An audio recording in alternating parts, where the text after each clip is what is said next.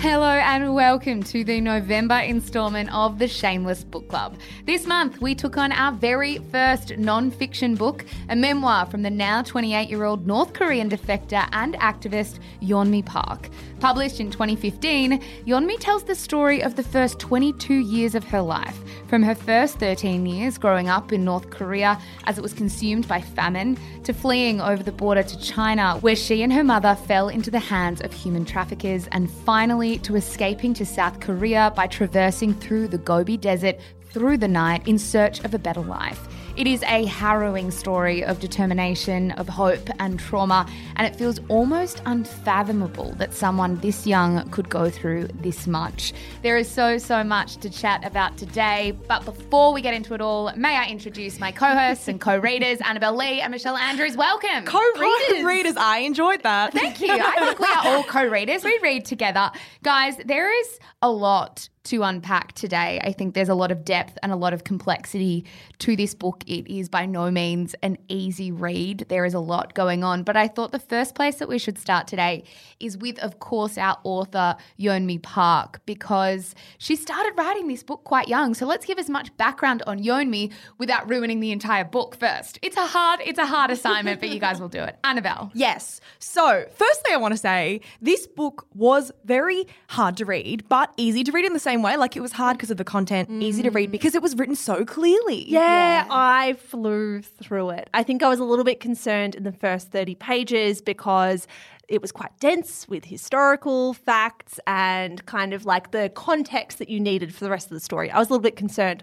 I read it in a single day. I really flew through it, and I think that's testament to how well this story was constructed. Totally. I think it's one of those things where it reminds me a little bit of like the story of Honeybee. I know that's like a fiction book, but when the subject matter is so dense, it is so clever when the writing is really simple and you can fly through it. Yes, exactly. So back to Yeonmi and why she wrote the book. If you've read the book, which I'm hoping you have, at the end, Yeonmi writes about the speech that she made in 2014 at the One Young Summit, which did garner a lot of attention, and also a lot of attention from critics who questioned the truth behind her story and kind of the inconsistent facts, I guess, that she had said throughout the course of like interviews after she fled to South Korea. Yeah, it's really interesting, isn't it? Because I think this is something that will come up if you did any memoir, to be honest. It's like this is someone's retelling of their own life, but what is to say their own truth and their own memory lines up with other people's? Yeah, and I think this is such an interesting facet of talking about a memoir in a book club, in that it is one person's retelling of events, and it's very, very hard to sometimes get down to the absolute kernel of the truth.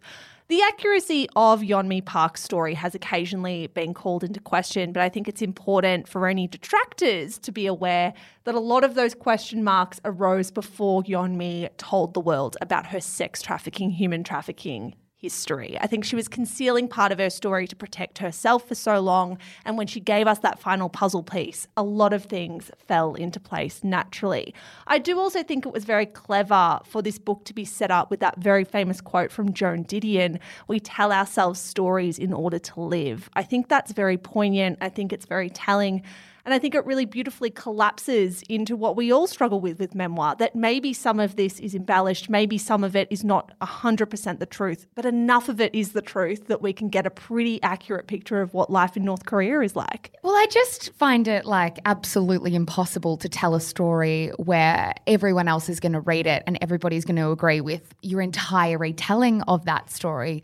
I also think, in her defense, knowing the amount of trauma that she went through and how much of it you would block out, there are absolutely going to be gaps in your memory. There are absolutely going to be things you tell, perhaps not perfectly. And so I think that is always really important to keep in mind.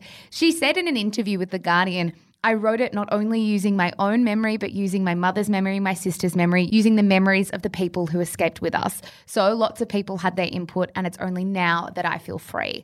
I think when you are collating all of those memories, there's got to be a huge story here, a huge crux of the story that is true. Exactly. And when I was looking into this, I came across another fellow human rights activist and North Korean defector called Shin Dong-hyuk, and he wrote a biography that he later admitted was not wholly truthful. He explained in a Facebook post that the trauma was too difficult to relive. So he said, I altered some details that I thought wouldn't matter. I didn't want to tell exactly what happened in order not to relive these painful moments all over again. And this makes so much sense to me because it might not even be a conscious decision for authors to embellish the truth. But if you've carried all this shame and trauma for so long, it would be so difficult to re-dig up those stories. Yeah, and sometimes I don't even think it's embellishing. Sometimes I think it's simply smoothing over the grittier, more difficult aspects in order to survive, which is also part of this book. I found one passage from Yeonmi Park's prologue to be really telling. She wrote, "Some of the images reappeared with terrible clarity. Others were hazy or scrambled like a deck of cards spilled on the floor. The process of writing has been the process of remembering and of trying to make sense out of those memories." We need to keep in mind this is a woman who was diagnosed with post-traumatic stress disorder after everything that she experienced. Some of these memories are from childhood. We all know, thinking back to our own childhoods or trauma that we experienced earlier in life, the details slip away sometimes. So we have to be, I think, a little bit generous when we talk about her story. Yeah, and one thing I thought from the outset with this book is I was a bit nervous to do a memoir. Like, we've never done one before, and I wondered how you rate a book that is ostensibly about someone's life and how do you separate that book from the story. I think for the purpose of today, we are going to take the story as it was told, and that's how we're going to do it. I also think from the outset, it would be remiss of us to ignore the fact that, yes, Yeonmi Park has said some interesting things politically in the last few years. She has an interesting reputation in terms of what she said on podcasts like Joe Rogan, saying she wanted to be, and I quote, the enemy of the woke. I also think it's important that we put all of that to the side for the moment and take this story as she's told it in the book. All right, guys, let's start with where Yeonmi Park started the book, with life in North Korea. I think for me, shamefully, there was so much I didn't know about North Korea. And I felt, as I said, a bit of shame about that. But then the other part of my brain was like, well, there are so few people telling their stories about their time in North Korea. Maybe it's not that surprising that so many of us don't know exactly what happened. Annabelle, how did you feel with the first part of the book, the first third? I mean, it feels so ignorant to say that I consumed the first few pages having to continually remind myself that it wasn't a work of fiction. Like, it was just that devastating to read. But even though the first third of the book was, of course, completely eye-opening and heartbreaking to be shown how this controlling system, I guess, ravaged Yeonmi's family and so many families, it was also really informative, like a really informative read. And it felt like it was kind of intentionally written to thoroughly inform an audience that has been kept in the dark about North Korea's living conditions, which I really did appreciate as someone who just had no idea. Yeah, I think what stood out to me were all the tiny little details about how this propaganda machine infiltrates day-to-day life. Like, I had no idea that North Korean children are raised with the idea or the notion that the Kims can read their minds. Like, that level of influence and that level of fear is just terrifying. I also found the stuff about how far behind North Korea is compared to the rest of the world really fascinating. The fact that electricity is so rarely working or functional or on, the fact that they don't have any internet at all took me by surprise as well. I think I was running under the assumption that in North Korea, the internet was similar to China in that it was state-run and state-controlled and therefore another kind of arm of the propaganda machine. The fact they didn't have it at all really drummed home the idea that North Korean people are living in the 60s or 70s. Well, that is what I had to keep reminding myself as I was reading this book, is like, you were growing up at essentially the same time as Yeonmi Park. Like, I was constantly imagining this as like the 60s or 70s and had to constantly remind myself that no, she was of the same age that I was growing up. I also think for me, it really solidified the difference between surviving and living. Like, we take for granted all day, every day, that we never have to wake up and think about how to survive. We just kind of do. We are able to make choices about how to live. I think the crux of our days is how do we keep ourselves happy and how do we keep ourselves fulfilled? And for people like Yeonmi and her family, it's like, no, all I'm thinking about all day, every day is food. And I hadn't really read anything, again, shamefully, that kind of describes in such vivid detail what it's like to live through a famine and to always be hungry and how totally traumatizing that would be. Yeah, the hunger stuff was so heart-wrenching. And because it spanned for so many years, it just is like this quiet desperation inside of you to be like, just get food into these people's stomachs. Like, the continual talk about how they were physically wasting away and how they had no energy to kind of do anything other than survive was really powerful as well. And you realize, I think, throughout this book, and it's a testament to the ghostwriter and to Yeonmi Park, you realize that this is an important function of a dictatorship. You need the people to be hungry. You need them to be starving. You need them to be struggling to survive. Because if they're not doing those things, they're thinking about the powers that control them and they're actively rallying against them. It's heartbreaking to think that hunger is a really important tool for a dictatorship to use against its own people. Yeah, the descriptions of hunger throughout the book, but specifically when Yeonmi was a child, was so incredibly heartbreaking because we grew up making decisions or being like, our decisions were fueled by, I don't know, really frivolous small things, but hers was like for a bowl of rice or a grain of rice. And it was just like, yeah, so different from our reality. I also think there are a couple of things that really struck me, things that we take for granted as well. It's like, you know, Yeonmi's dad spent 7 to 8 months a year away from the family in order to kind of stay alive and to provide for the family. Like even time spent with family is not guaranteed. And the other part about her dad being diagnosed with cancer, and they'd never even heard of cancer because nobody kind of lives long enough or gets sick enough to even get cancer because they're taken by things so much earlier. Like I felt quite almost shaken by that fact because I was like, of course. And I think the other thing is like it's really easy to look back at history or even today to look at any kind of modern dictatorship and wonder how groupthink manifests, like how people can be coached and brainwashed to believe that their leaders can control the weather, as we mentioned. Like stories like this are so important because terrifyingly, I think it can be done so seamlessly if a leader wants to. I have an excerpt that I wanted to read on this because it was actually towards the end of the book. And I thought this was a really, really clever and smart observation from Yeonmi Park. She was talking about how when she got to South Korea, she was learning all these new words. And she said, the vocabulary in South Korea was so much richer than the one I had known. And when you have more words to describe the world, you increase your ability to think complex thoughts. In North Korea, the regime doesn't want you to think and they hate subtlety.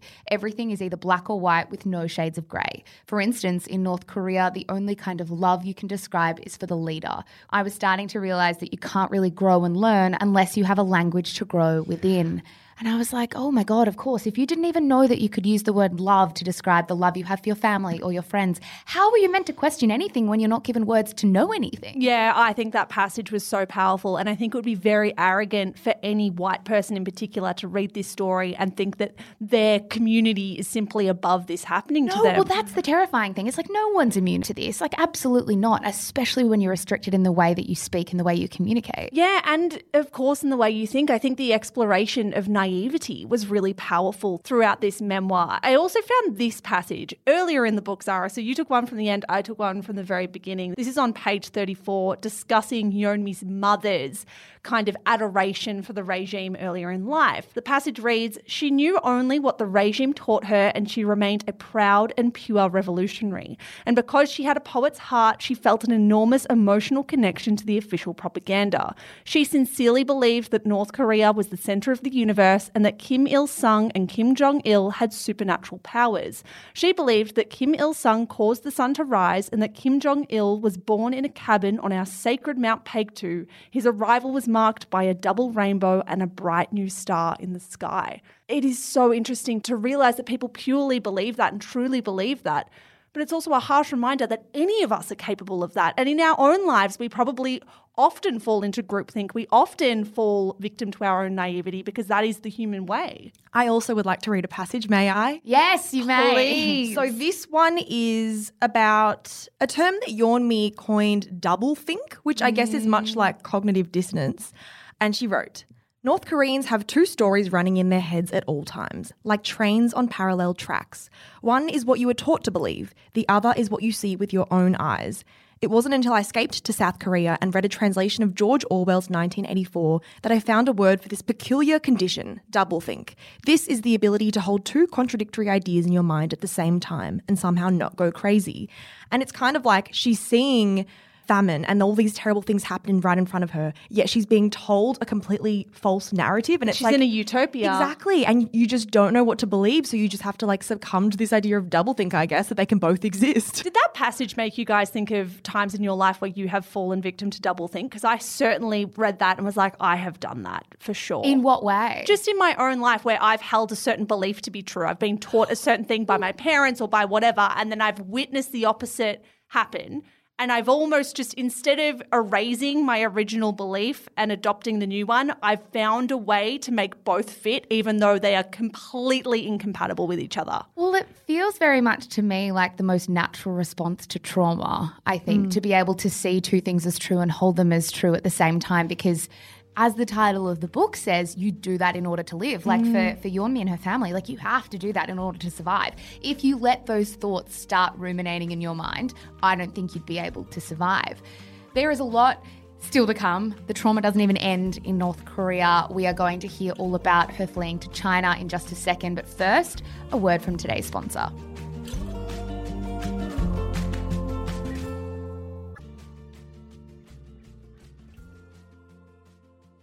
Alrighty, team. I think for me, I wonder if you agree with this, but once the North Korea chapter of Yeonmi's life was over, I was like, I can't believe that I know now that there's an entire another chapter of her life where she's going to experience years and years of trauma. Like that just feels so beyond what anyone should go through.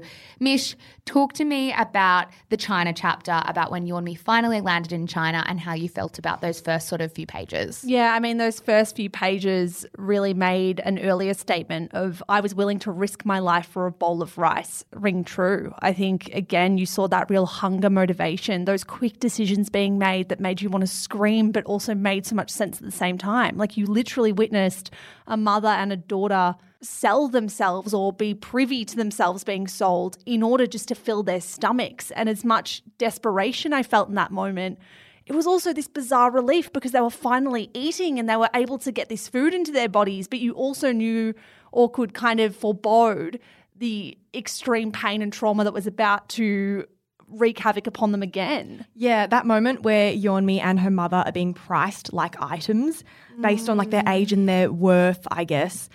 Reading how humiliating it was for them to endure that, I think Yeonmi says it was like she was caught between fear and hope. And it just seems like that's where she was caught for like most of her story, which is just so sad. Like it's truly awe-inspiring though that she had that hope and that hope played such a huge role in her story. Yeah, and I can't imagine crossing the border into China, going through that really terrifying experience and then realising, fuck, did I make a bit of a mistake here? Like I can't imagine what that sick feeling would even feel like. There's a really interesting passage on page 109 about having no concept of critical thinking that I also think is really important here for context about how people like Yeonmi and her mother find themselves at the mercy of human traffickers. She said, looking back, I wonder how we all could have been so naive. None of us even knew the concept of human trafficking and couldn't imagine anything so evil as selling other people. And we weren't really capable of critical thinking because we had been trained not to ask questions. I actually thought if we could just cross the river without being arrested or shot by the soldiers, I would be okay. But then when you are so hungry and desperate, you are willing to take any risk in order to live. Again, I think it might come back to that point you made about doublethink. It's like perhaps they knew it all wasn't, you know, really well, but you're kind of happy to hold both of those thoughts in the same time because you're just trying to survive. Yeah. One of the sadder aspects of this story as well was when Yeonmi's mother was being taken away. Like they were saying their goodbyes to each other, potentially for the last time. Like they didn't really know when they would see each other again. Her mother was going to be sold to a farmer. And she turned to her and said, be a good girl, clean the house every day and cook for these people so that they can see the value of keeping you here. Like, for a 13-year-old girl to be left in that situation and go, I have to prove my worth to these people. I have to stay alive. Otherwise, they're going to discard of me like I'm rubbish. I think when you were reading stuff like that and then you had the story of the 2008 Beijing Olympics interwoven throughout, I almost hated myself because, like, obviously the Beijing Olympics is not directly about any of us at this table, but it is a representation of the developed world. It is a representation of the kind of shiny bells and whistles of that kind of Olympic culture. And to see how that culture interwove with Yeonmi's experience, I was like, it is insane that this is the same universe. It'd be so easy to go, that's a different world. That is like an alien culture that's nothing to do with us. But this is the one world and we all have something to do with it. Yeah, as you guys were saying before, you keep forgetting what time that Yeonmi's story took place in. That was like a huge moment for me when she spoke about the Beijing Olympics, that I was like, oh my God, that was so recently. And we were like, I don't know, at school doing fuck all. It's just... Yeah. And we were all her age. Yeah. I remember watching the Beijing Olympics at home in my parents' house on the couch. I remember being sick for that time. I remember how young I was and I was playing like club netball on my weeknights and going to high school and learning basic maths or whatever. Like, to think that that was my experience and that's her experience is very sobering. It was like a big slap in the face, I think, to have something that's so modern, I guess, and quote unquote well regarded as the Olympics to be sitting in stark contrast to her experience and to her life. When she was kidnapped by Huang at 14 or 15, I think, I couldn't quite remember the age. I think that maybe that was one downfall of this book is I wish it was signposted a little bit better with her age. You do love some signposting. I was like, just tell me exactly how old you are at this point, but that's okay. I couldn't believe how she was finding herself in the most adult scenarios, but not even just like adult scenarios, like facing near-death experiences all the time, like kidnapped and locked up in this random apartment. That's an experience hardly anyone would have. And that was just one tiny experience in this whole litany of experience she had in her life. I also think what she actually did really well in this book was detail her very complex relationship with Hong Wei. Yes. When she was speaking to The Guardian about how many years on, how she feels about that relationship, she said, I was going to kill him. I said I would never forgive him and that there was nothing he could do to make me feel like he could justify what he did. But people can make mistakes. He had lost his own parents. He knew what it was to live without your parents. So he knew what I was going through. I can't hate him anymore, but everything is complex. I can't say exactly what I feel. How did you guys feel about him? Because I really, God, like you witness him rape her and do horrible, awful things to her. Like he slapped her across the face and was physically abusive and disgusting. But he was also the man who financially supported her and then reunited her with her mother and her father. It was one of the most complicated relationships I have ever read in any kind of book, let alone a real life relationship that took place in reality. How do you feel about Hong Wei, Annabelle? I don't even know. I feel like if Yeonmi doesn't even know how she feels about him, I had no idea what I was supposed to feel. But it did seem like he had a lot of love for her and that she also had some love back. But obviously that does not excuse any of the actions that took place. I do think, though, that Yeonmi says that she had bad critical thinking skills. It seems like she has a great mind and like a great way to justify certain things in her mind and put everything into perspective, and that she has quite a clear idea of what she believes to be right and wrong. Yeah, and I think here it's like I don't even think we have to sort of say, oh, I don't excuse those actions and sort of, but I do appreciate that she loved him. I think it's like the only thing I really felt was I have total empathy for however Yeonmi wants to consider this relationship. Like that is totally up to her. And if she says it's complicated and she has complicated feelings, then I totally believe that. Like I can't imagine how confusing that would be. It wasn't the only detail in this story that I struggled to kind of wrap my head around. I felt huge sympathy for Yeonmi's father for some of the book, but then I also found myself feeling really confused by other things that he did, particularly the very brief story on page 152 and 153, which read, the teenage girls who shared the apartment with us were convinced that my father could help them get to China too. They were very poor and desperate. He told them he wasn't able to help them, but they continued to beg, telling him they couldn't live in North Korea anymore. Finally, my father agreed to help them escape on the condition that they tell their mother before they left. He gave them Yong A's address and the girls left through her without telling their mother. They knew she would never have let them go. When she discovered that her daughters had left, she blamed my father. He later told my mother that Yong A had given him about $13 worth of Chinese money for her sending the girls. I'm trying to be compassionate to a man who was living in the egregious conditions that we have spent half an hour discussing already. But I did find this example of Yeonmi's father trafficking young girls to be very difficult to reconcile in my mind. And I wonder if maybe Yeonmi is struggling to also figure out what exactly happened then. But that explanation of he said he would only traffic them if they told their mother, they didn't tell their mother, they went anyway, and he profited money from it, even though it's a very nominal amount to us here in Australia. that story to me was a bit of a thorn in my side for the rest of the book because I couldn't make sense of it. It's really interesting.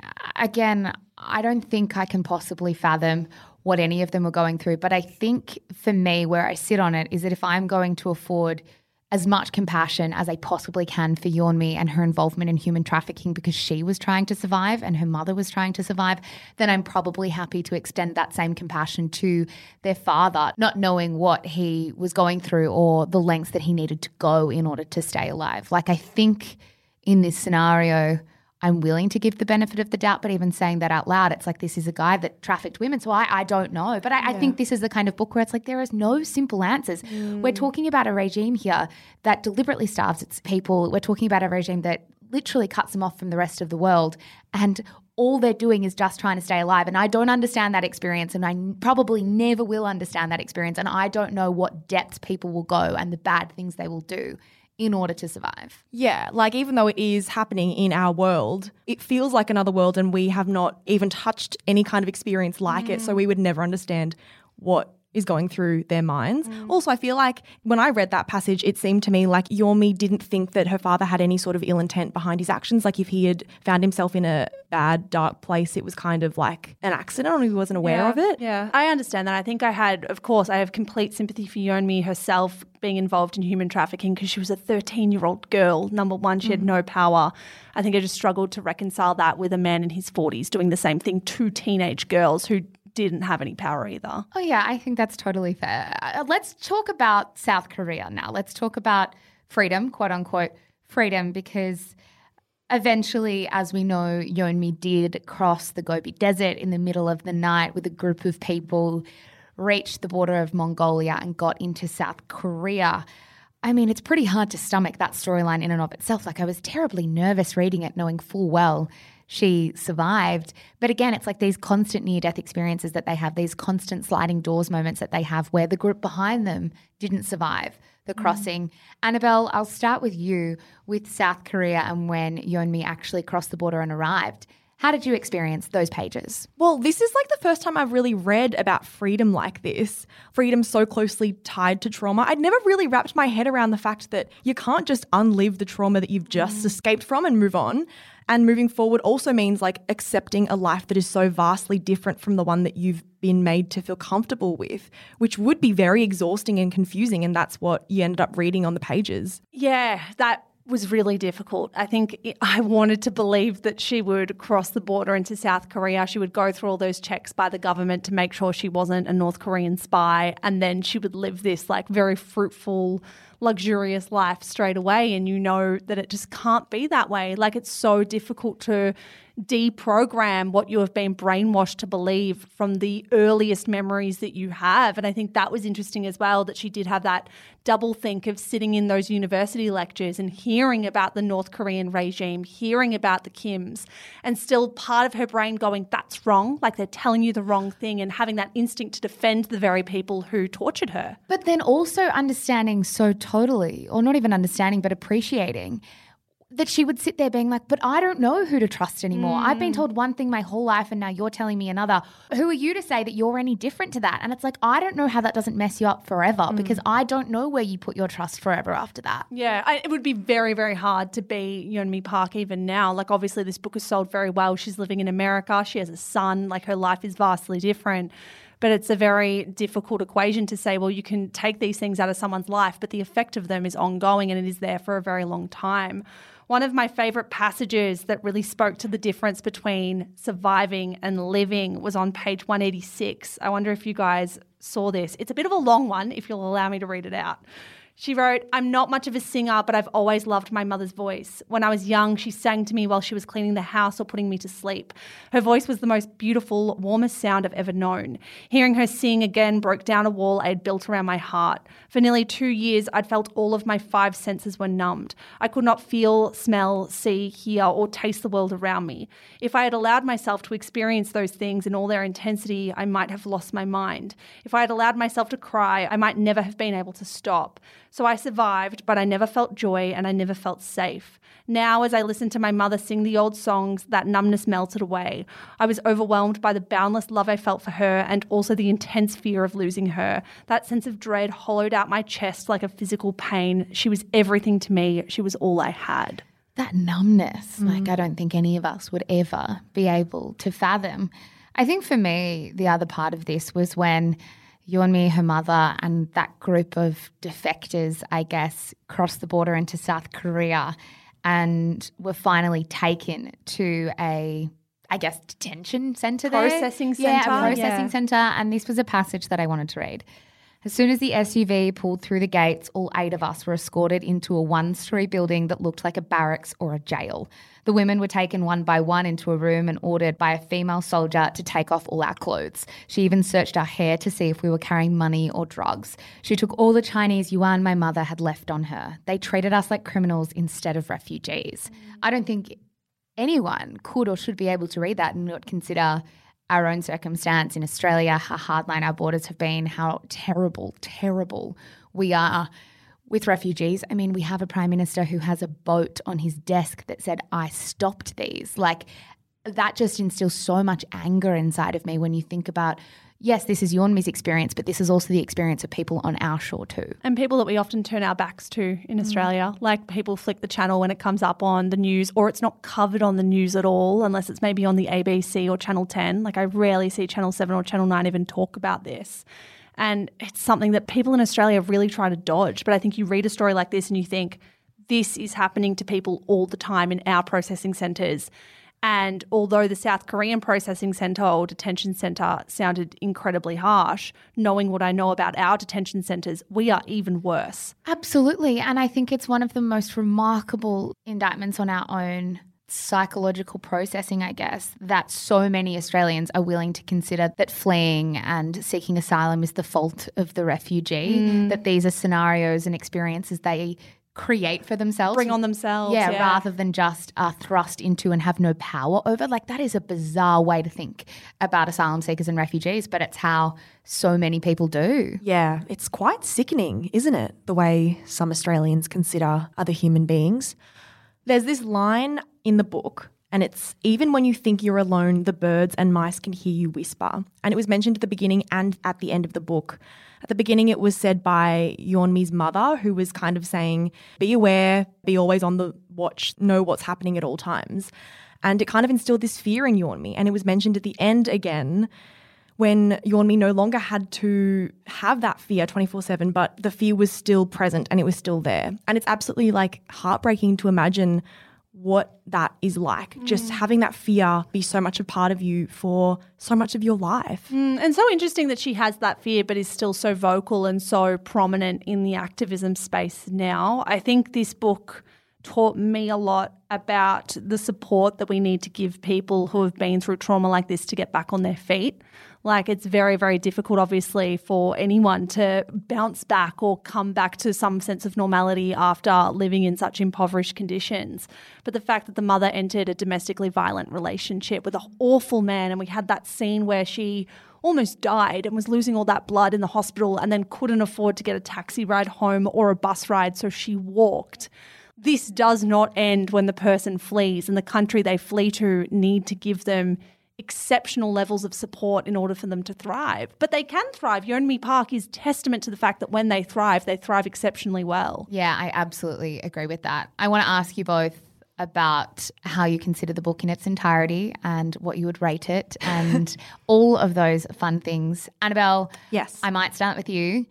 How did you enjoy the entire experience? I know we've unpacked so much of the little details of the story and what we learned and what really kind of, I don't know, hit our heart a little bit. But how did you find the experience of reading the book and what would you give it out of 5? I was pleasantly surprised just because I don't read many memoirs and autobiographies. So I actually found the first, I'd say 20 pages a bit slow for me, but then I whizzed through it.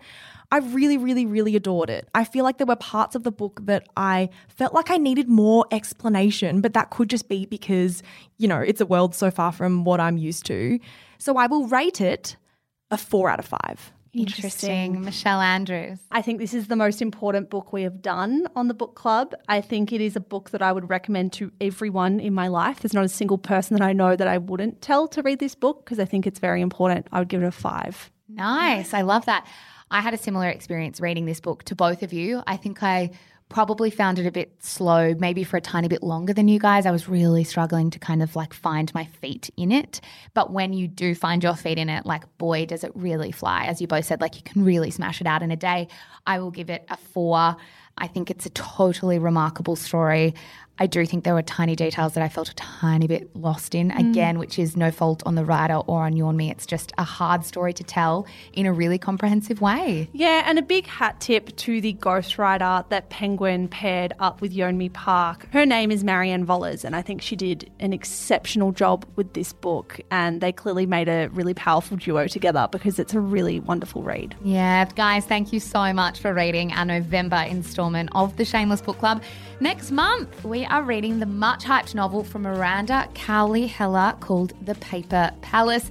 It is already a New York Times bestseller and is described as a magnificent literary debut about the myriad loves that make up our life. So, what's it all about? Here's a bit from the blurb. Before anyone else is awake on a perfect August morning, Elle Bishop heads out for a swim in the glorious freshwater pond below the Paper Palace, the gently decaying summer camp in the backwoods of Cape Cod where her family has spent every summer for generations. Then she dives beneath the surface of the freezing water to the shocking memory of the sudden, passionate encounter she had the night before, up against the wall outside the house as her husband and mother chatted to the dinner guests inside. That is juicy! Over the next 24 hours, Elle will have to decide between the life she's made with her much-loved husband, Peter, and the life she imagined would be hers with her childhood love, Jonas, if a tragic event hadn't forever changed the course of their lives.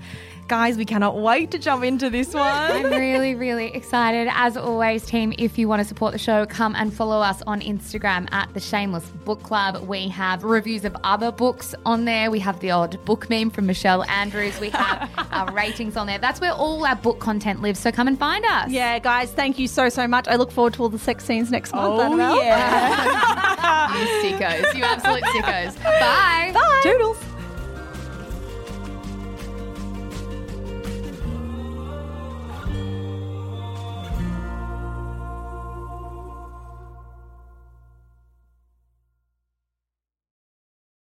Hello guys, Mish here. I am the co-founder of Shameless Media.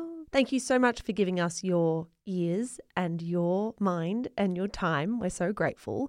If you enjoy the stuff that we produce, may I recommend our brand new podcast, Style-ish. Stylish, if you want to say it quickly, Style-ish, if you want to take the long way through.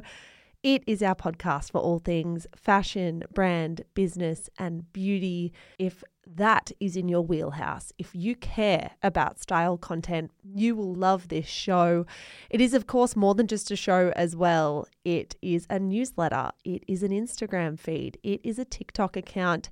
There is so much good stuff going out on Stylish every single day, starting now. So in your favorite app, search for Style-ish. Give it a listen, give it a follow. We are an independent media company and we would be so, so grateful for all your support. That's all from me, guys. Check out Stylish and have a good one.